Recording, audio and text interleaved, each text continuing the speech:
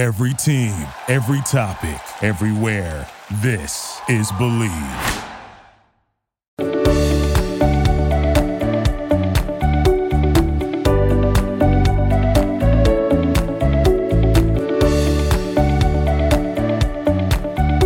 Hello, what's up, y'all, and welcome back into another episode of Believe in the ATP Tour. I'm your host, Jacob Stefanos, and today you're listening on the Believe Network.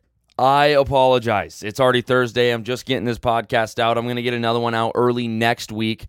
This is such a busy time of year in my career field, and I've been so busy this week, and I'm finally finding about a half hour here to slip this thing in and be able to get a podcast out about what has happened really the first week of August, which is the D.C. tournament, the City D.C. Open, which is always a big deal. Los Cabos is always a big deal, and then there was one, the Generale Open, which is in Austria. I almost said Australia. Not in Australia. It's in Austria.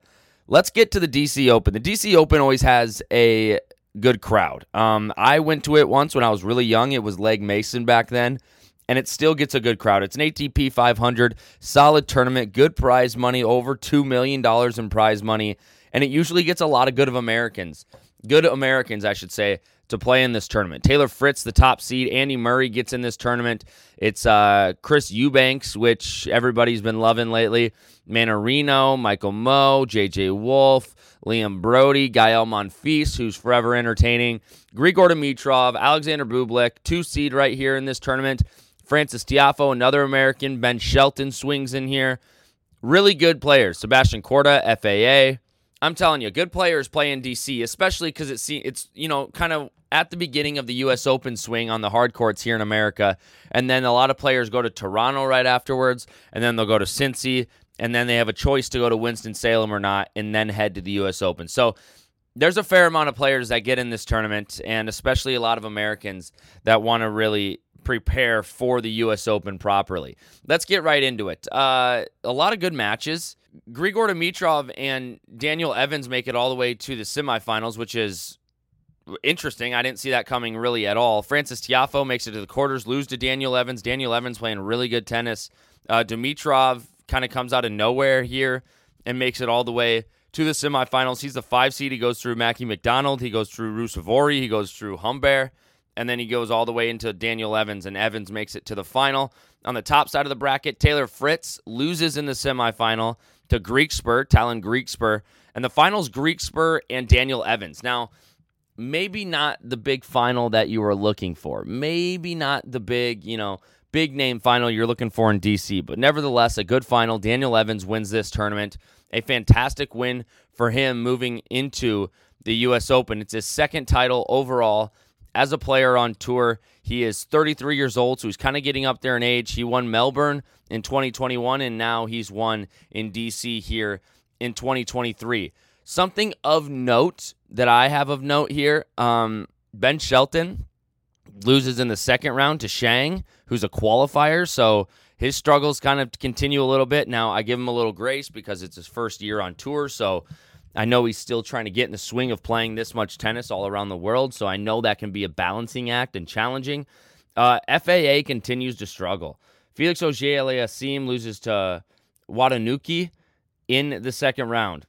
Doesn't play in the first round. He's a 3 seed. He's got a bye, and then he loses in the second round. So his struggles continue. I have no idea what's going on over there with FAA, but he continues to struggle a little bit. And for someone who has such a good corner and got a good head on his shoulders, it seems, especially you watch him on that Netflix doc, he just continues to struggle, but his ranking still continues to be somewhat high. So, you look at him struggling, and you look at guys like Diego Schwartzman. He's kind of in the same boat. Unseeded here, lose to Mackie McDonald in the first round. Granted, he would have to play into Grigor Dimitrov, but still, Diego Schwartzman at one point was making semifinals of Grand Slams, it seemed like, more commonly, and now he's not anymore. But overall, DC, great tournament per usual, and the winner coming out of there is Daniel Evans. We need to move on. Let's go to Los Cabos. Los Cabos, another good tournament down there in Mexico, so you're still kind of in the same time zone and not too far away. However, this is an ATP 250, so not as many good players in this tournament. Still good players, but not as many of them But nevertheless, a solid tournament. John Isner gets a terrible draw. He gets unseeded and has to play Tsitsipas, who's the top seed, right out the bat in the second round. The other names in this, you're looking at Guerin, Tommy Paul, Cam Norrie's the 2 seed. Alex de Minaur's here. Cam Norrie struggles a little bit, loses in the second round. Then we move on to the semifinals, and it's Tsitsipas plays Coric. Coric continues to play good tennis. Good to see him play well on the hard courts and really get back in the swing of things. He was hurt for a while there, but looks to be back in mid-season form here right before the U.S. Open.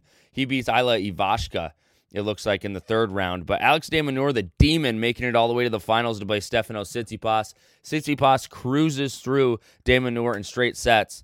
But Alex de Minaur, he's a dangerous player, and especially as we keep going on hard court, because he's an Australian, grew up playing on that hard court surface.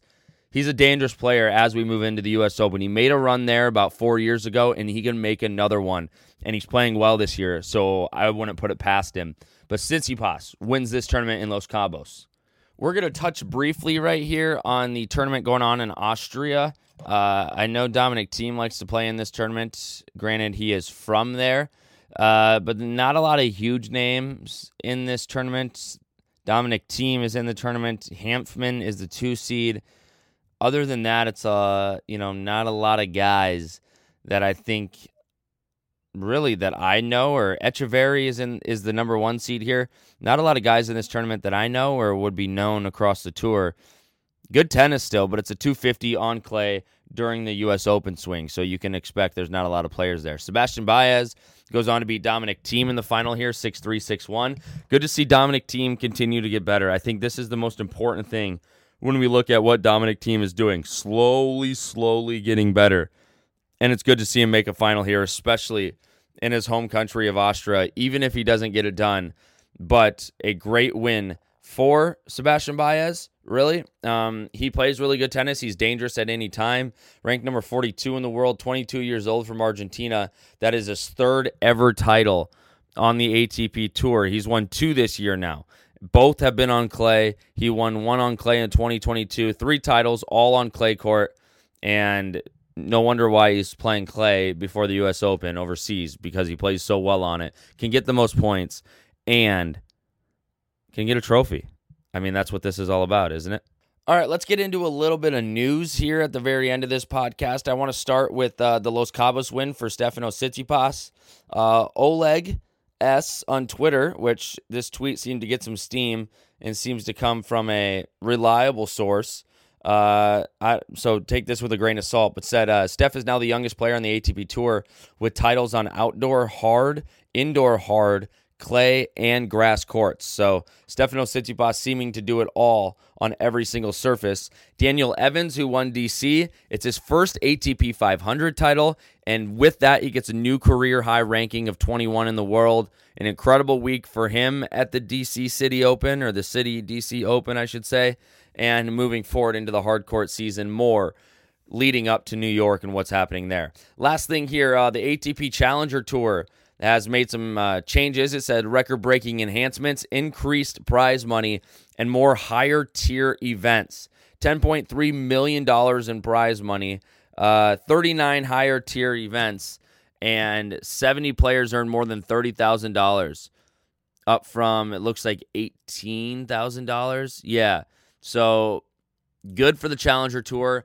I'm wondering if, maybe a month ago at this point, a few weeks ago, I feel, time flies these days, but there was a article that came out about the Saudi Wealth Fund trying to, tap into professional tennis, and I wonder if the Challenger Tour said, we're going to try to avoid everybody going over there. Is that happening in tennis as intensely as it happened in golf?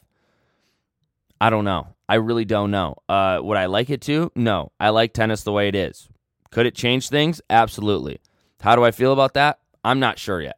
I don't know how it would change things, but I really do love the traditional tennis. I really do. There's so much history in these Grand Slams, in these tournaments. Would it be different? I'm not sure. But it would suck to not have all the players playing at the U.S. Open or Wimbledon or any of that stuff. But I think, some players say if they can't play, like in Live Golf, they couldn't play in the Masters or they couldn't play in certain tournaments. Originally, I think that was kind of the thought. If players can't play at the U.S. Open or they can't play at I don't know, Wimbledon, I think they wouldn't do it. I can't speak for them, but there's just so much rich history there, and they're the biggest stadiums in the world with the best courts. So, I don't know.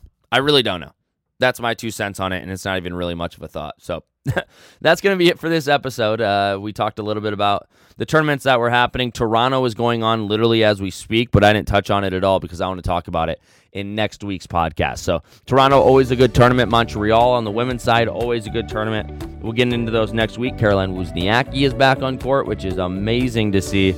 So that is something happening, I believe, in Montreal this week. So a lot to talk about next week on this podcast. I kept it short and sweet. I got to go to work. I'll talk to you later. Have a good day. Have a good weekend. And we'll see you in probably just a few days.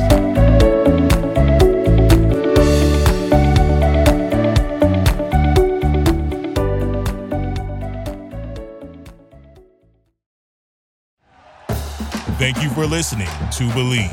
You can show support to your host by subscribing to the show and giving us a 5-star rating on your preferred platform. Check us out at Believe.com and search for BLEAV on YouTube.